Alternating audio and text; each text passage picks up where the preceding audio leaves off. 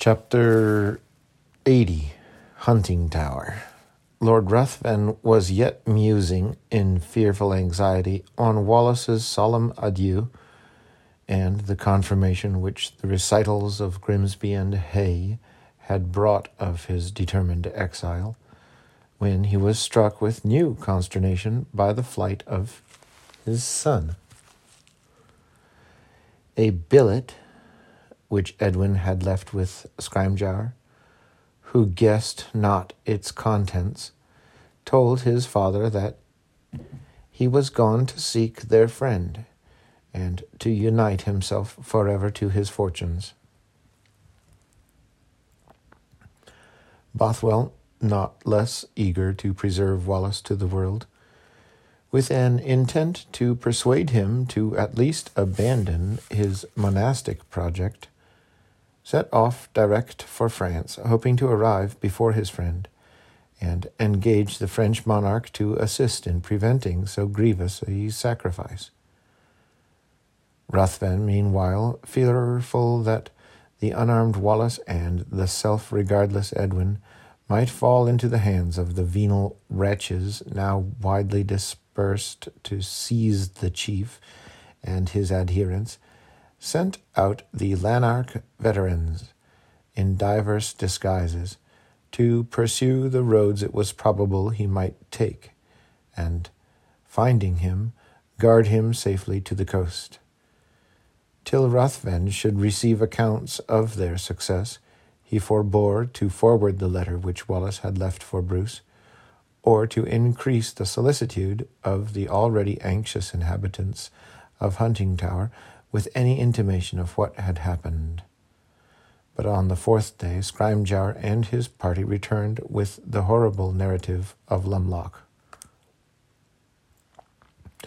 After the murder of his youthful friend, Wallace had been loaded with irons and conveyed, so unresistingly that he seemed in a stupor, on board a vessel, to be carried without loss of time to the Tower of London. Sir John Monteith, though he never ventured into his sight, attended as the accuser, who, to put a vizard on cruelty, was to swear away his victim's life. Vizard, the horror and grief of Ruthven at these tidings were unutterable,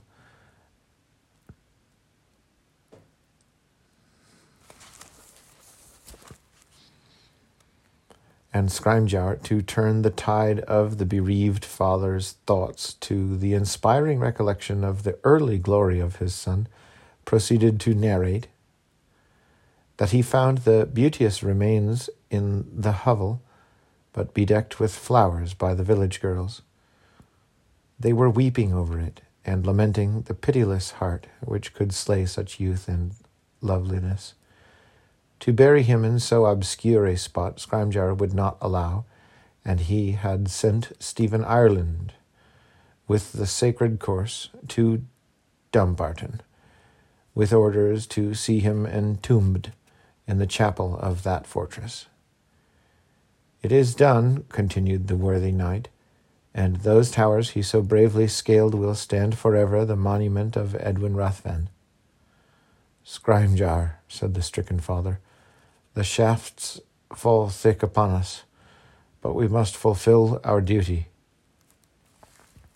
Cautious of inflicting too heavy a blow on the fortitude of his wife and of Helen, he commanded Grimsby and Hay to withhold from everybody at Huntingtower the tidings of its young lord's fate. But he believed it his duty not to delay the letter of Wallace to Bruce, and the dreadful information to him of Monteith's treachery. Ruthven ended his short epistle to his wife by saying he should soon follow his messenger, but that at present he could not bring himself to entirely abandon the lowlands to even a temporary empire of the seditious chiefs. On Grimsby's arrival at Huntingtower, He was conducted immediately to Bruce. Some cheering symptoms having appeared that morning, he had just exchanged his bed for a couch when Grimsby entered the room. The countenance of the honest Southron was the harbinger of his news. Lady Helen started from her seat, and Bruce, stretching out his arm, eagerly caught the packets the soldier presented. Isabella inquired if all were well with Sir William Wallace, but ere he could make an answer, Lady Ruthven ran breathless into the room, holding out the opened letter brought by Hay to her. Bruce had just read the first line of his, which announced the captivity of Wallace, and with a groan that pierced through the souls of every one present, he made an attempt to spring from the couch, but in the act he reeled and fell back in a fearful but mute mental agony. The apprehensive heart of Helen guessed some direful explanation. She looked with speechless inquiry upon her aunt and Grimsby. Isabella and Ercildown hastened to Bruce, and Lady Ruthven, being too much appalled in her own feelings to think for a moment on the aghast Helen, hurriedly read to her from Lord Ruthven's letter the brief but decisive account of Wallace's dangerous situation, his seizure and conveyance to the Tower of England. Helen listened without a word. Her heart seemed locked within her. Her brain was on fire, and gazing fixedly on the floor while she listened, all else that was transacted around her passed unnoticed. The pangs of a convulsion fit did not long shackle the determined Bruce. The energy of his spirit struggling to gain the side of Wallace in his extremest need, for he well knew Edward's implacable soul, roused him from his worse than swoon. With his extended arms dashing away the restoratives with which both Isabella and Ercildown hung over him, he would have leaped on the floor had not the latter held him down. "Withhold me not," cried he. "This is not the time for sickness and indulgence. My friend is in the fangs of the tyrant, and shall I lie here? No, not for all the empires in the globe will I be detained another hour." Isabella, affrighted at the furies which raged in his eyes, but yet more terrified at the perils attendant on his desperate resolution, threw herself at his feet and implored him to stay for her sake. "No," cried Bruce, "not for thy life, Isabella, which is dearer to me than my own. Not to save this ungrateful country from the doom it merits, would I linger one moment from the side of him who has fought, bled, and suffered for me and mine, who is now treated with ignominy and sentenced to die for my delinquency. Had I consented to proclaim myself on my landing, secure with Bruce the king, envy would have feared to strike, but I must first win a fame like his, and while I lay here, they tore him from the vain and impotent Bruce. But Almighty pardoner of my sins," cried he with vehemence, "grant me strength to wrest him from their gripe, and I will go barefoot to Palestine to utter all my gratitude."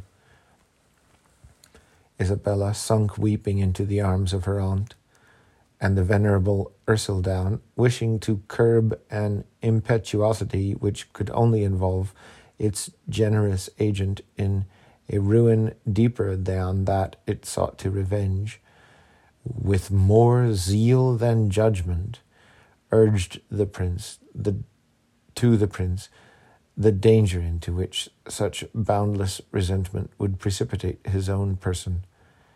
At this intimation, the impassioned Bruce, stung to the soul that such an argument could be expected to have weight with him, solemnly bent his knee, and clasping his sword, vowed before heaven either to release Wallace or To share his fate, he would have added, but Isabella, watchful of his words, suddenly interrupted him by throwing herself wildly on his neck, and exclaiming, "Oh, say not so! Rather swear to pluck the tyrant from his throne, that the sceptre of my Bruce may bless England, as it will yet do this unhappy land." "She says right," ejaculated Ercildown in a prophetic transport, "and the sceptre of Bruce, in the hands of his offspring, shall bless the united countries to the latest generations. The walls of separation shall then be thrown down, and England and Scotland be one people."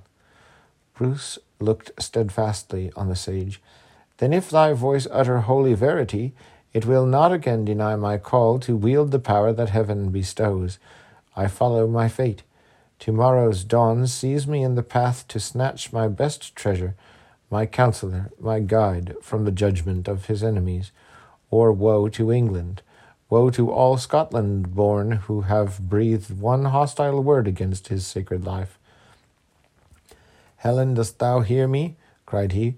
"Wilt thou not assist me to persuade thy too timid sister that her Bruce's honour, his happiness, lives in the preservation of his friend? Speak to her, counsel her, sweet Helen, and please the almighty arm of heaven, I will reward thy tenderness with the return of Wallace." Helen gazed intently on him while he spoke. She smiled when he ended, but she did not answer, and there was a wild vacancy in the smile that seemed to say she knew not what had been spoken, and that her thoughts were far away. Without further regarding him or any present, she arose and left the room.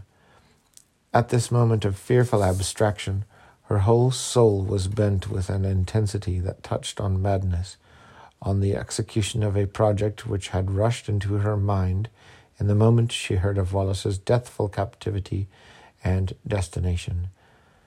The approach of night favoured her design. Hurrying to her chamber, she dismissed her maids with the prompt excuse that she was ill, and desired not to be disturbed till morning.